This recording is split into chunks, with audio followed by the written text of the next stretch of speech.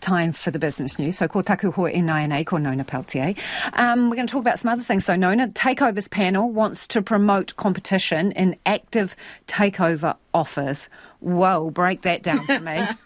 Well, I will. I think it's quite important. It does sound kind of technical, but really, there are two kinds of takeovers. These are for public companies primarily, right? So there's the old takeover method where you basically make a bid, and some people would call those people corporate raiders, that kind of stuff. Sometimes those takeover offers are hostile and they're not very tidy. Then there's these other types, which have become a lot more common in recent years, and they're called scheme of arrangements. So it's basically where one party, talks to the board of another party and says, hey, we'd like to maybe buy you. These are the price that we are interested in offering. What do you think? The other one says, well, maybe we want this or that.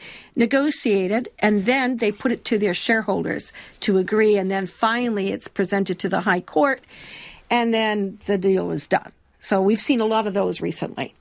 But the Takeovers panel is concerned that they're not very competitive, these types of scheme of arrangements, so that there's lockup deals. So, for example, one company is offering to buy another, and then they say, okay, well, while we're, working through our offer, nobody else can look at your books and no one else can make an offer, that kind of thing, which introduces an exclusivity, but it also disadvantages shareholders potentially, because that means that they're not going to be seeing any competing bids for the same share, for example, right? So the idea here is the Takeover Panels is not committed to changing the rules to make them regulations.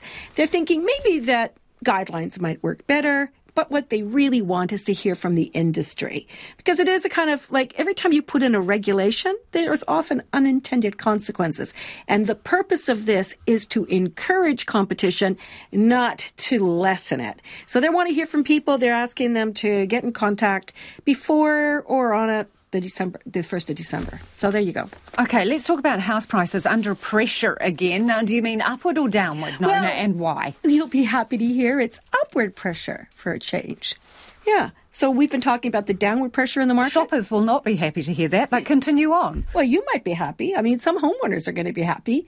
Others will. But even buyers might be happy because now this is the reason, it's kind of perverse, but anyways, it turns out that there's fewer properties on the market. So if you're a buyer, there's very little selection. And it's not to say that the prices are going to go skyrocketing. It's simply that there were very few listings on the market. This is making it difficult for buyers to get a hold of anything, and they're starting to buy whatever is available. Sellers are sitting on the fence, and that's one of the reasons why the pressure is on the upside. So this is a good opportunity. It's almost that turning point where sellers might come back into the market. There'll be a lot more selection, and then there'll be a more balanced market. So it's not necessarily a bad thing. It's quite a good thing if the market starts to loosen up on both sides without going crazy on pricing. And what numbers have you got from the markets, please? Well, I don't have any crazy prices there either. Let's see. The index, it fell nearly 0.5% today. That's a 42-point drop to 11,344. That's what we're seeing in Asia. And, of course, there's a lot of nervousness ahead of the U.S. Federal Reserve is going to, talk about interest rates later this week. The dollar, 59.2 U.S. cents, 91.99 Australian. So not quite 92. And 47.8 British pence. With the very fine detail. Thank you so much, Nona. That is Nona Pelletier with Business News.